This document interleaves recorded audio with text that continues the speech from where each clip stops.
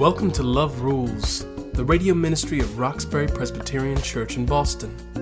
My mom, Liz Walker, was Boston's first African-American television news anchor, but her most important job is what she does right now at RPC, preaching the good news about God's love.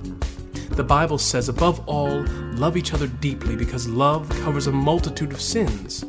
How does that work?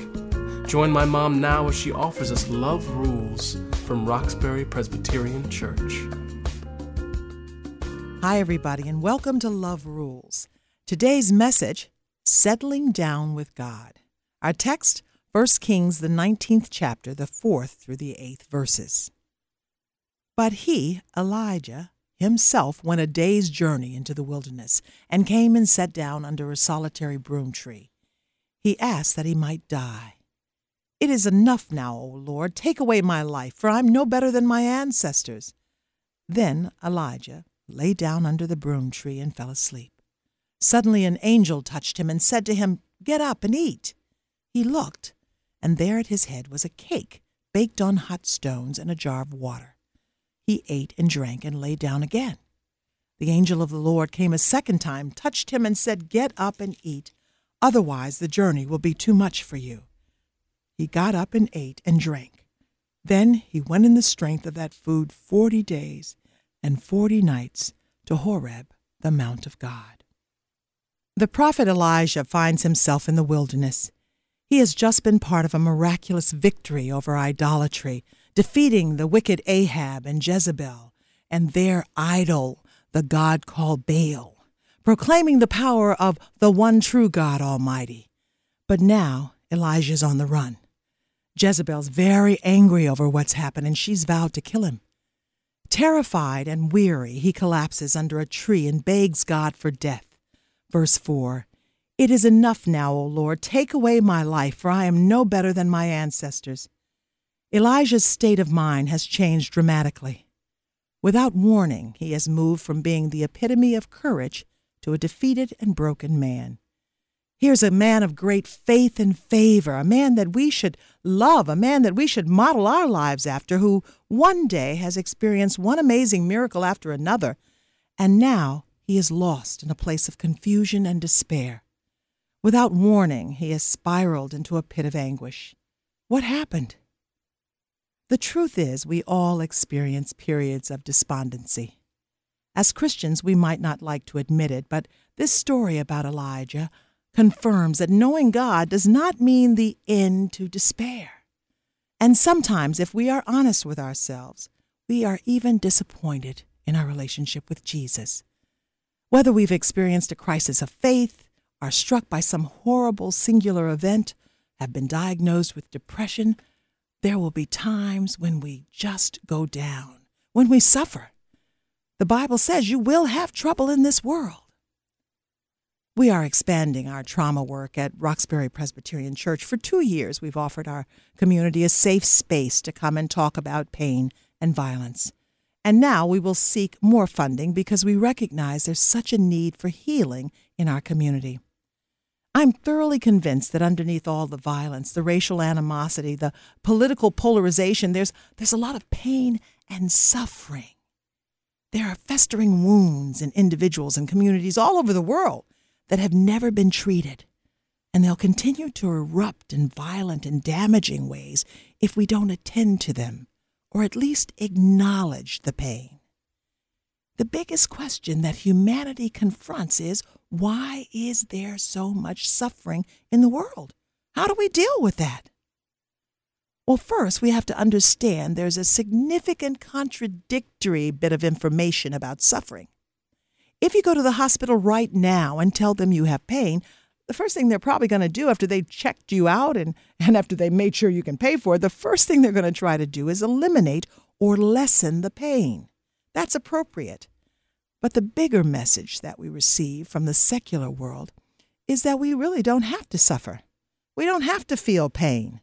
You see, that's why drugs are such a huge part of our culture.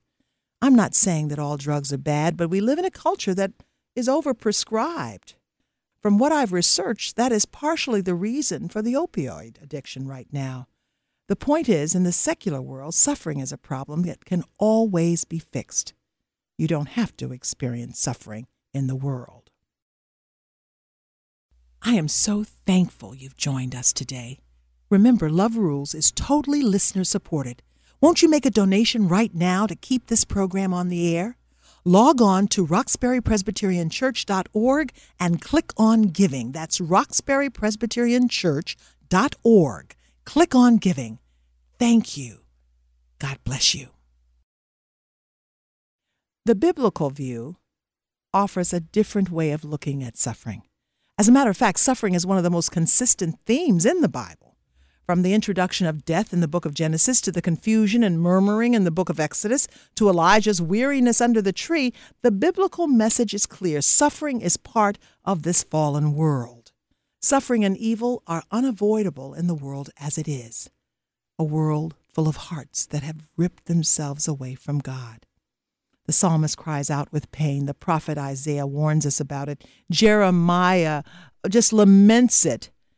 And the greatest figure of them all, the central character of our faith, is a man of sorrows, acquainted with grief. Jesus endured trauma, bereavement, torture, execution. There's no greater suffering. But here's a question I want you to think about and pray about. Do you believe God's original intent was that humankind should suffer? What kind of God would plan misery and disappointment and unhappiness on his beloved? There is nothing in the Bible that I have found that suggests suffering is good, or we should seek suffering, or that we should somehow be content in suffering. Remember, Jesus' plea in the Garden of Gethsemane is, "If possible, Father, let this cup pass from me." What the cross confirms for us is that God understands suffering, that there is a way through suffering. I find it interesting that the text never explains the specifics of Elijah's despondency. We are left to step into this story, into the prophet's predicament, based on our own experiences. Perhaps he's suffering from burnout, a common problem with high achievers. When we take on too much, we can simply run out of steam, and that exhaustion can turn to misery. Maybe he's overcome by the wrongdoing and evil around him. No matter what kind of miracles God performs through us, many people are not paying attention, many are not changing, or maybe Elijah simply feels like he has fallen out of the grace of God. Maybe after this resounding victory, he no longer feels that God will take care of him. These are all reasonable triggers for feeling bad and gloomy, and it's safe to say Elijah is pretty much depressed. The angel who comes to Elijah's aid does not ask him what's wrong, doesn't place judgment, doesn't offer any analysis. I've been reading a number of books on suffering, and there's much to be said about the many theological and philosophical approaches to the question. But the longer I live, the more I realize the most pressing question we will face in life is not necessarily why bad things happen, but how do we get through them? And that's why we need God's Word, because the Bible offers us step-by-step methods and practices of getting through sorrow. I don't believe it's God's will that his beloved suffer. I believe it's God's will that we endure. As bad as Elijah feels, as soon as he falls, he calls out to God. Prayer begins the instant he feels pain. Now, Elijah always walked with God, so this would be expected, but sometimes even those of us who love the Lord forget to call on him. Sometimes our circumstances have caused such pain, we become so self-absorbed that we forget we're not alone. You may feel alone, but that is precisely the time when you need to call on the name of Jesus. This must be your default. And this is what I call settling down with God. Settling down with God is making God your default, your automatic pre-selected option, your fail-safe, a mechanism, a spiritual mechanism to revert to a safe condition in the event of a breakdown, your first and last go-to. Elijah is a broken man. He's defeated and in despair. You might think he's suicidal, but he frames his troubles in his call to God. Elijah has led a God-centered life, so when trouble comes, God remains at the center. The world may say, take a pill, and sometimes that may be a viable option, but never ignore God. The Lord is close to the brokenhearted and saves those who are crushed in spirit. And you have to grow confident in this, especially when you don't feel God's presence in the way you might expect. God has a way of surprising us. Now, this was an angel that came to Elijah, a messenger of God. Perhaps the angel even came in a dream. You never know how God will show up. All you need do is be confident that he will show up. Call on him. The angel's first words to Elijah are, "Get up." The Hebrew translation, "kum," is arise, stand, stir yourself, be alive in the midst of your sorrow. Prolonged misery can lead to a disconnect, a hardening of the heart. Suffering can make you bitter and go through a slow and subtle drawing away from the divine. So when you suffer, especially when you suffer, you must remain intent in your search for God.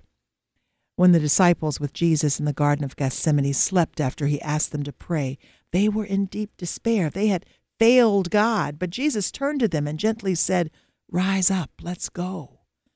What has happened has happened. Now look at me. Let's move on." And the next words are, eat. Being fed by God signifies the nourishment of God's presence, God's love, God's word. God's will is that we live abundant lives overflowing with the joy of God, giving God the glory that God is due. In this text, Elijah goes through a repetition of this process. Though he's awakened and fed, he falls back to sleep, and he's gently awakened again. God's love and care are steadfast. He will love us through our troubles, our sins, our mistakes, and our weaknesses. I don't believe God's will is that we suffer. Jeremiah 29:11, "I know the plans I have for you, not to harm you, but give you hope and a future." We call on God, and in the meantime, we settle down with God. I promise you, you will get through. Thanks for joining me. Be blessed. Thank you for tuning in. Roxbury Presbyterian Church is located at 328 Warren Street, right in the heart of Roxbury. Come worship with us on Sundays at 11 a.m. And remember, our summer Sunday worship schedule, which is in effect right now, is at 10 o'clock. This is a listener-supported program. We invite you to partner with us and learn the many ways that love rules. Visit us on our website, roxburypresbyterianchurch.org, or call us at 617-445-2116.